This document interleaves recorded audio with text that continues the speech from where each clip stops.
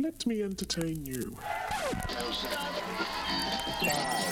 4, 3, 2, 1, 0.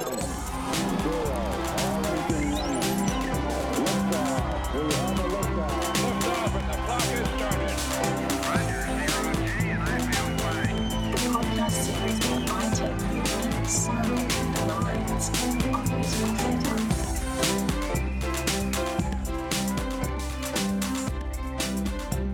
Hello, and welcome to another episode of Let Me Entertain You, where I take you inside the minds of musical theatre.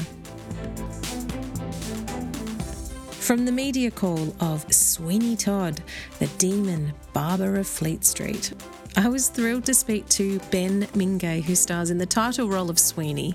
Without further ado, my guest, Ben Mingay. 1, 2, 3, 4. No one's right, love. Ben Mingay, congratulations, you're here for Sweeney Todd for the Sydney season. How are you? I'm fantastic. Very much looking forward to, giving Sydney audiences a bit of a fright. Yeah, definitely a fright. Can you tell me more about Sweeney Todd? Well, Sweeney Todd is the story of the demon barber of Fleet Street, which, he had a beautiful life in London.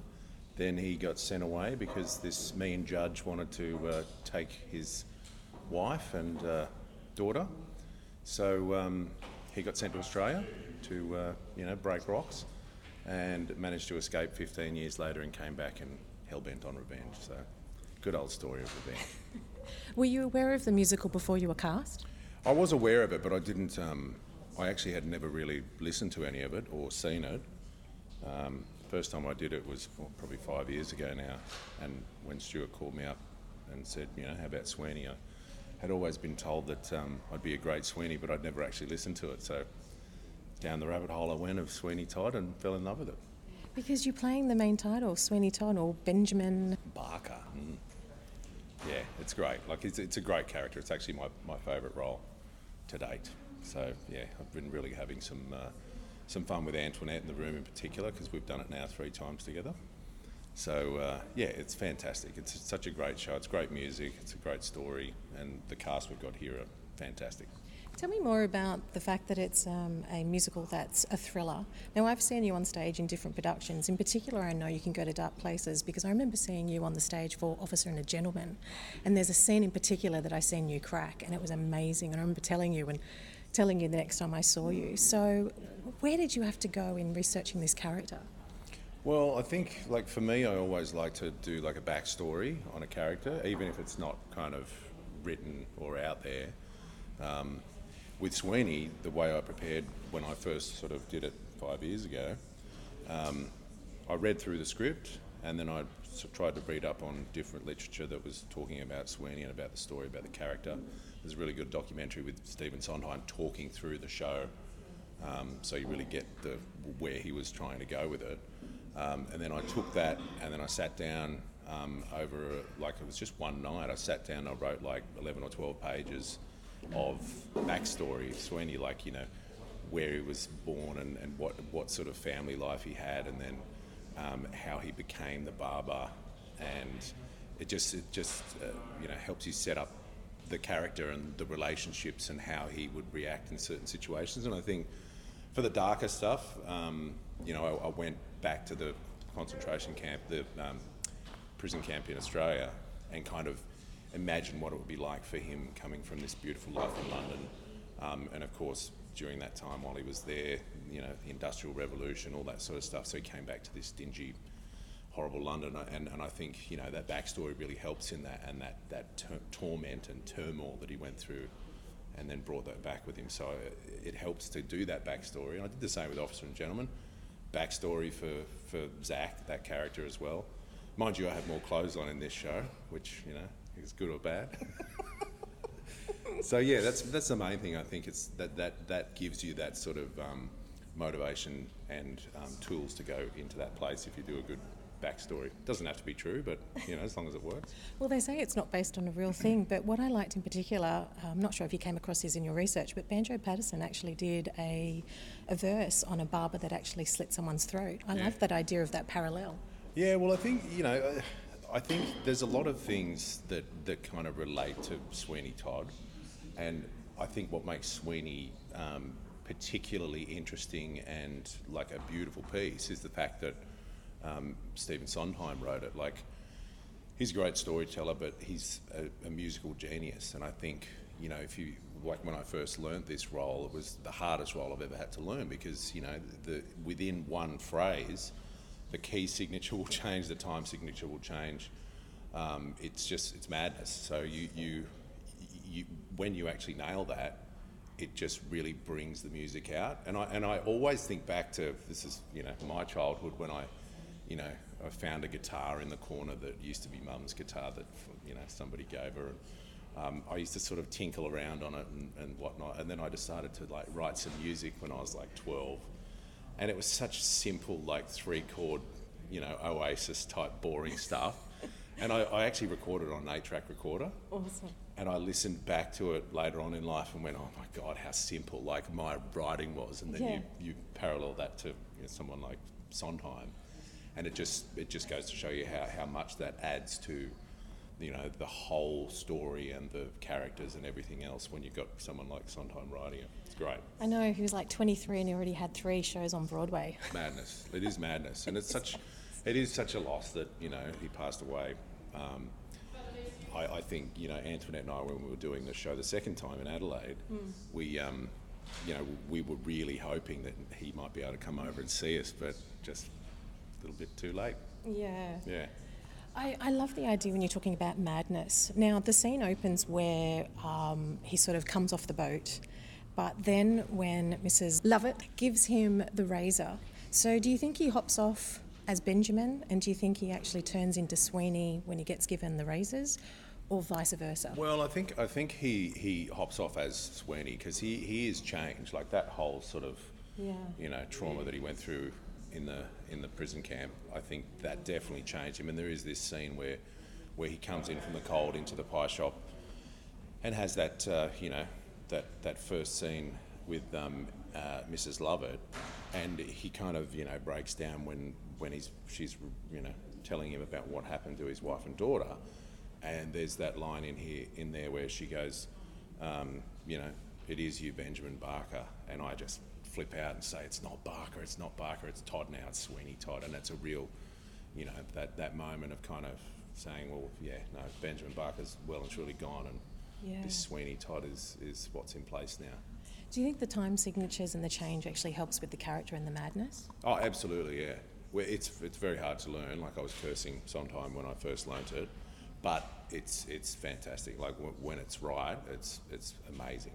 And I think with music, like anything, I think it's always it's good to kind of shock the listener or the audience. And I think this piece just does that all along. Like there's so many things that you'll kind of, when you first hear it, you'll be like, oh, is that right? But it is. And then you kind of, at the end of the piece, it's just all. It is harmonious in the end, but it's quite complex. So yeah, it makes it very interesting. Now, I also saw you in Shrek. You played Shrek in Shrek the Musical. Hey. Now, that was a couple of hours of prosthetics and costume. And I remember talking to you about what comes first and how you get into character. Have you noticed that with this role in particular, what comes first and how you get into character? Well, I remember when I did Jersey Boys many years ago now at the Theatre Royal. And I remember we had these beautiful tailored suits, and they were just beautiful suits. And I remember when we were talking with the director and the creators and everybody, and they were kind of, saying how don't overthink the preparation of getting into character. You'll find that when you get in the suit and you kind of look at yourself in the mirror, all suave and all, you are the character. And I've found that really worked, especially with Jersey Boys. And with Shrek, it was the same thing, but even more so because you're looking in the mirror at this huge green ogre. So for me, that process of 3 hours in makeup was basically just thinking about Shrek and sort of trying to just calm before the storm, because that was quite a full-on show. And with Sweeney in particular as well, because it's got this really cool sort of smoky eye, this dark thing and the scar. And I think once that's all on, and the thing in Sweeney for me is the gloves. Like the gloves are just that sort of final thing, and I put them on, and then it's like, all right, I'm Sweeney. This is it. And, I just find I'm in there. Yeah. People sort of say, I have friends that know that I was interviewing you today, and they have to ask, you were on Frayed, is season 3 going to come? Well, that's what everybody seems to be asking. I know that Sarah Kendall has written it or is writing it, so I'm pretty sure it'll happen, but I just don't know when. I think it's one of those things where, she's ready to go with this whole other story, and the beauty about Frayed is, like, it doesn't necessarily have to be in chronological order. Like, we flash back quite a bit in season 2, and I know talking to Sarah when we were filming season 2, she said that, it could even, jump forward or jump further back, but forward would be better because we're all a bit older now. So yeah, I reckon something will happen. I just don't know when. I mean, Sharon Stone even tweeted it. Are you going to get her on board? Well, that was I got a call from Sarah Kendall. This was last year or earlier on the year. And she just said, I had to call you and let you know I've just had a 2.5 hour meeting with Sharon Stone and the producers from over here, because Sharon was like, it's the best show I've ever seen. I love it and I want to be part of it. And she did actually say that her storyline, she wanted to have something to do with good old Jim. Yes. So the little boy in me went, oh my God, Sharon Stone, Basic Instinct. Yes. But yeah, we'll see. She was talking a lot about wigs, so who knows where she wanted to go with it. What do you think is going to be the final moment when you come to Sydney? The final moment? Well, you've travelled around. This show's been going since 2015, off and on with COVID, and you've been playing in, is it Adelaide and Perth? Yeah, so we started in Perth, WA. Yeah. And then we did Adelaide, and Sydney's going to be great. I think, when we were doing it there, and we'd post some stuff on social media or there'd be press about it. Everybody from Sydney and Melbourne and Brisbane were like, well, when are we going to get a turn? So I think this is great, and I know that you always know that you're onto something special when other shows I've done in the past. Generally, you kind of you have a few people, friends and family or whoever, or acquaintances or randoms on Facebook, sort of going, oh, I would love to come and see the show. How do I get tickets and da da da? But this one, just everybody I speak to, like even my accountant I was talking to the other day, is like, I booked Sweeney Todd tickets, so everyone's on board. They all don't want to miss out. And of course you're a Newcastle boy, so hopefully everyone from Newcastle is going to come down and see you. Yeah, they're already booked. They're booked, like some of the shows are half booked with my Newcastle friends and family, which is great. So do you have a process of rehearsals? What do you learn first? Do you learn the script in particular, or do you try and do your research? Well, I think I don't like to obviously like to be familiar with the script and the music before I go in, but I also find that until you get in the room with the director and your other castmates, you kind of want to leave it a little bit free so that you can create something in the room. It's like when you sort of get offered a role and you prep for it, I always avoid watching archivals of other shows or other people doing these characters, because I'd rather create it off the page and my own interpretation, and then Stuart will tell me if it's wrong. So yeah, that's the way to go. And do you have a favourite song out of this musical? I do like a lot of them, but in particular I like My Friends, like that first moment when he's singing about his razors. And I suppose the ballad, like the opening ballad, it's so powerful. Like I'll never forget every show. I'm behind these, sliding doors, huge sliding doors, and I'm just behind there, just ready to go, and I can hear the orchestra belting out the tune, and then all the cast are on stage singing, and then it just ramps up, and then on the and the doors open, and there's smoke and the lights, and out I pop. It's an amazing feeling. Wow. Yeah. Oh, look, I'm really excited to see this show, but I'm really excited that you did all this backstory. Anything else you want to share that we may want to see, little nuggets or Easter eggs that you might want to pull through the show? Well, I think the most interesting thing that I find in the show, in particular with, is the relationship between Mrs. Lovett and Sweeney. I think if you really sort of follow that, pay attention to that, there's just so much complexity to that relationship. There's constant shift of power between the two of them.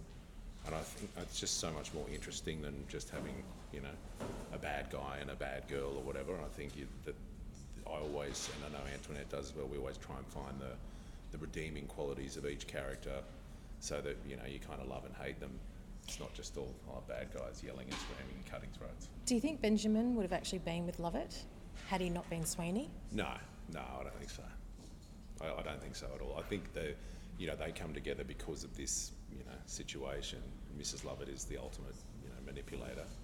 Yeah. So she's an entrepreneur. She sees a business opportunity, and I think, in Sweeney's heart, I don't think he would ever have done anything like this. It's just the madness that he's turned into this monster because of his revenge and his pain. Is there any redeeming features to Sweeney? Yeah, I think so. I think that's definitely what I aim for. I think, you've got to try and help the audience understand where he comes from. It's, and why he's doing what he does. And I think, it's easy to play a bad guy by just, somebody told me years ago when I did a workshop with John Mildren, it was, and at Fox Studios there. And I'd never had any acting coaching or anything like this. And I remember he said to me, I will never forget the two things he said to me was, always look for the organic truth in a piece, which I've always, just strived for. And the other thing he said was, to try and play against these, stereotypical, facets of a character. Like, for instance, if you're playing an angry, monster or whatever, don't just scream and yell. And there is a bit of screaming and yelling in this, but there's also a lot of quiet. And I think that's the thing I like to kind of focus on, is just making the character three-dimensional with good and bad qualities. And then, There's a lot of power in stillness, isn't there? Yeah, I think so. I think that's the key. I think, a lot of people try and overcompensate for that on stage and particularly on screen. But I think if you've got the character, you're in that body, then stillness is definitely key. I mean, obviously, if you want to hit the dress circle, you've got to do some bigger gestures, but yeah, it's definitely the way to go. Well, thank you so much, Ben. Ben Mingay starring as Sweeney Todd in the Sydney season of Sweeney Todd at the Opera House. I can't wait to see it. Can't wait to see you there.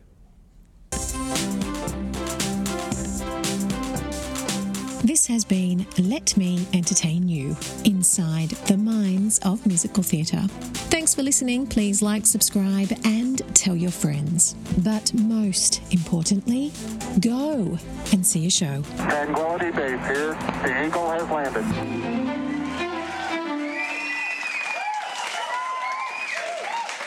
Nice to be in orbit.